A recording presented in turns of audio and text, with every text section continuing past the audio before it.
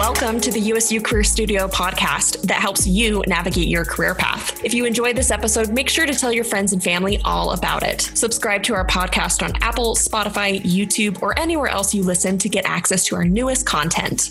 Thanks for joining us for our Friday face-to-face episode. I'm Marissa Armistead, your host, and I am so excited to have two higher education economic experts here in the room with me today. Joining us in the studio is the Utah Commissioner of Higher Education, Dave Wolstenhume, and Carrie Main, USU's Chief Economist. So welcome, Carrie. Welcome, Dave. Thanks for being here. Thank you. Yeah, thanks. It's great to be here with you. I do have to clarify, Carrie is the economic expert, not me. You're not going to take any credit for that? I'm not taking any credit for that. I will lead us all astray. So on that part, let's to Carrie. No, that's great. And, I'm really excited. So this kind of season of the podcast, we're digging into some deeper topics connected to higher education, the work, and really looking at the future, kind of trying to project what might be coming down the pipeline for students. So with that, I would actually love to start our conversation today by just learning a little bit more about your backgrounds. You both have some really unique experience, education. So maybe, Dave, are you willing to start us off? Give us kind of the snapshot of how did you get here? Yeah, well, that's a really good question, actually. No, I've been in education for 30 years of my life. Most of that time spent at Utah State University in many different roles, from an academic advisor to a faculty member to administrator. In the last several years, 3 years in the commissioner's office at the System of Higher Education, which has been great. So I've been able to see things from a lot of different perspectives, which has actually been very helpful. Now, one of the areas that I'm really excited to be able to dig more into is the economics of higher education and what should be driving us as far as programming and what it is the students are going to need for the future. Very cool. Carrie, what about you?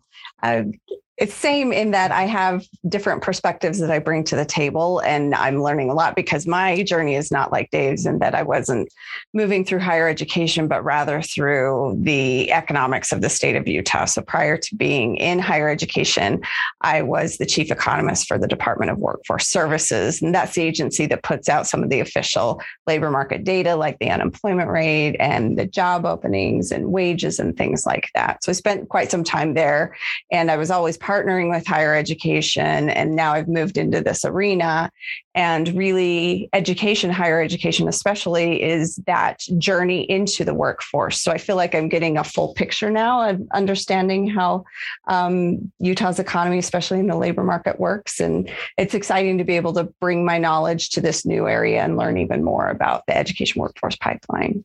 Fantastic. So excited to have both of you. And maybe let's start our conversation by breaking down. I'm already throwing out acronyms in higher ed. We seem to do that with a love. But USHE. So you both work under the umbrella of USHE. What does USHE stand for? What is its purpose? Yeah, you're right. Acronyms, but it's really the Utah System of Higher Education. And so what that is in the commissioner's office, we have about 50 employees, and really our duties and responsibility of the commissioner's office is to support our institutions, provide them the information, provide them what they need at all of our institutions, all 16 institutions, 8 technical colleges, 8 degree granting institutions, really provide them the support that then they can help better prepare their students for what's to come in the future and as well as of today. Anything you would add to that, Carrie? No, I think what the commissioner says is right. We are overseeing those 16, or not overseeing, but we are giving guidance for those 16 institutions, but we help to support the system. Maybe words I always think of to help me learn are the spaces in between, be that between K-12 and higher education or from one institution to the next. This is where we, I think, bring value to the system. Super helpful overview, especially as we dive in. And I'd love to maybe kind of move into the space of just broadly looking at Utah's economy. We've seen some pretty unique things in the past couple of years. And I'd love to dive into that a little bit more with you all today. Specifically looking at our unemployment rates, maybe to start with. I think I checked recently and it's around 2% in Utah, quite a bit down from the national average. And typically that's held true from what I can tell historically. Really curious, just generally, why is the economy so good? Why is our unemployment rate so low? So I'd like to take a little bit of credit for it, not me individually, but education should take a little bit of credit for that, because we do have some really good educational opportunities here in the state, which a lot of our students take advantage of, which then better prepares them for the needs that are out there in the workforce. So that's part of it. On the other hand, if you look at going forward, what keeps me awake at night is the fact that the unemployment rate is 2%. It's really good, but what that means is we need to provide more of a workforce, right? And a better prepared workforce for what's going to come in the future. And so why I say education needs to take some credit, we also have to take the responsibility of what's to come in the future. And so to be able to keep the economy as red hot as it is, and to be able to keep the economy moving forward in the state of Utah, we need to make sure we have a workforce that's prepared for today's needs and the future's needs. And that's going to look differently today than what it's going to look even a year from now, 5 years from now, 10 years out. And so we need to make sure that we're preparing those students in a way that can keep this economy going. Absolutely. And Carrie, I know you dive deep into the data side of things. What do you see? What are your thoughts on that?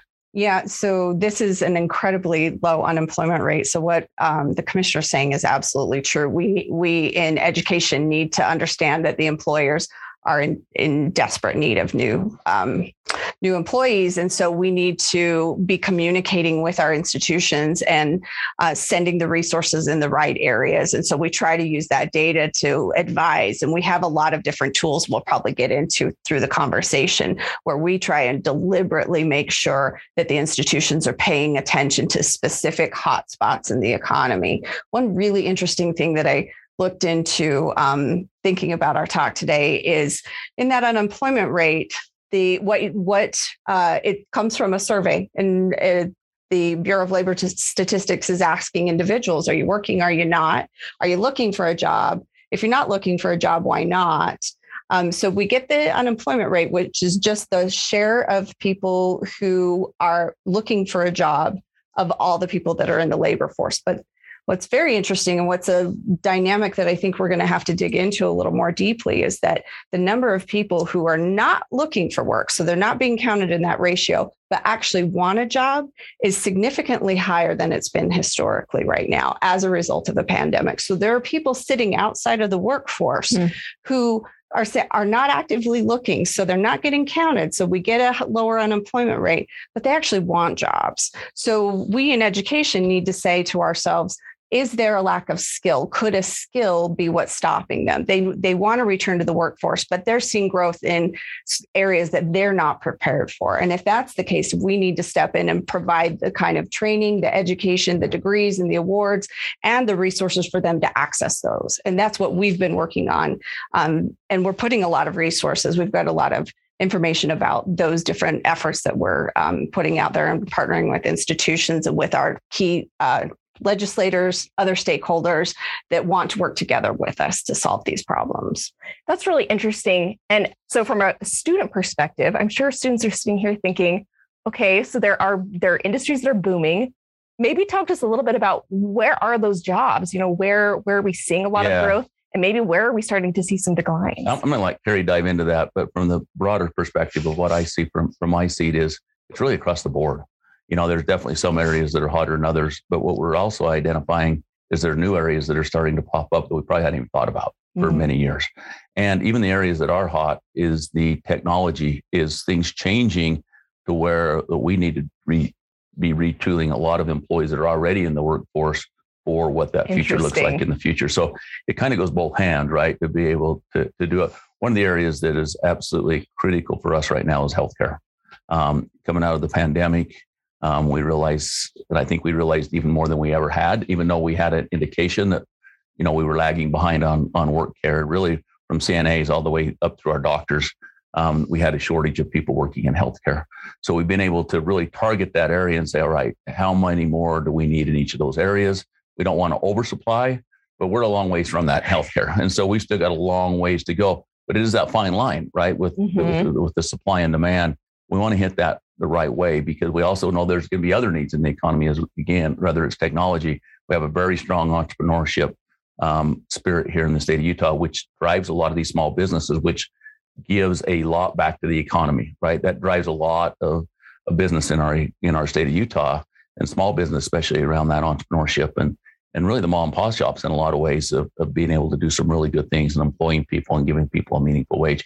But I'd love to have Carrie jump more in from the economist side of really where she sees the future going. And this has been really valuable to us in our office. Best decision I made since I was commissioner, is ask Carrie to really take on that role as the economist. She also oversees our data team, but I've asked her to, why data is really critical, but she has such a great team that can do that, to take more of the economist role. We've got to hit it right. I mean, we have got to make sure that we're providing the right programs, and that future outlook is so critical. And so to be able to have Carrie and her expertise, and using other state agencies as well, to really dial that in, and what is the hotspots? Where do we need to be focused? You know, one of the things, I just got out of a 2-day meeting this week with EDC Utah, which plays a big role in this as well, right? Really going out and attracting businesses to bring to Utah and help them relocate. One of the things that we had in that dialogue was it's getting harder and harder. In the past, we have this well-educated workforce. Now it's like, wait a minute, you got an employment rate at 2%. Do I really have access to the employees that I'm going to need? And so to have Carrie work with these other state agencies to identify where those hotspots are, hopefully we can train in the right areas. But I'm going to be quiet and let Carrie tell you. Let Carrie tell you the good stuff. Actually, I appreciate that you laid that foundation, because I want to add on to what Dave said. You know, he's right that it's really across the board. I mean, we definitely are identifying hotspots. Healthcare is one that we're paying particular attention to. Also, IT.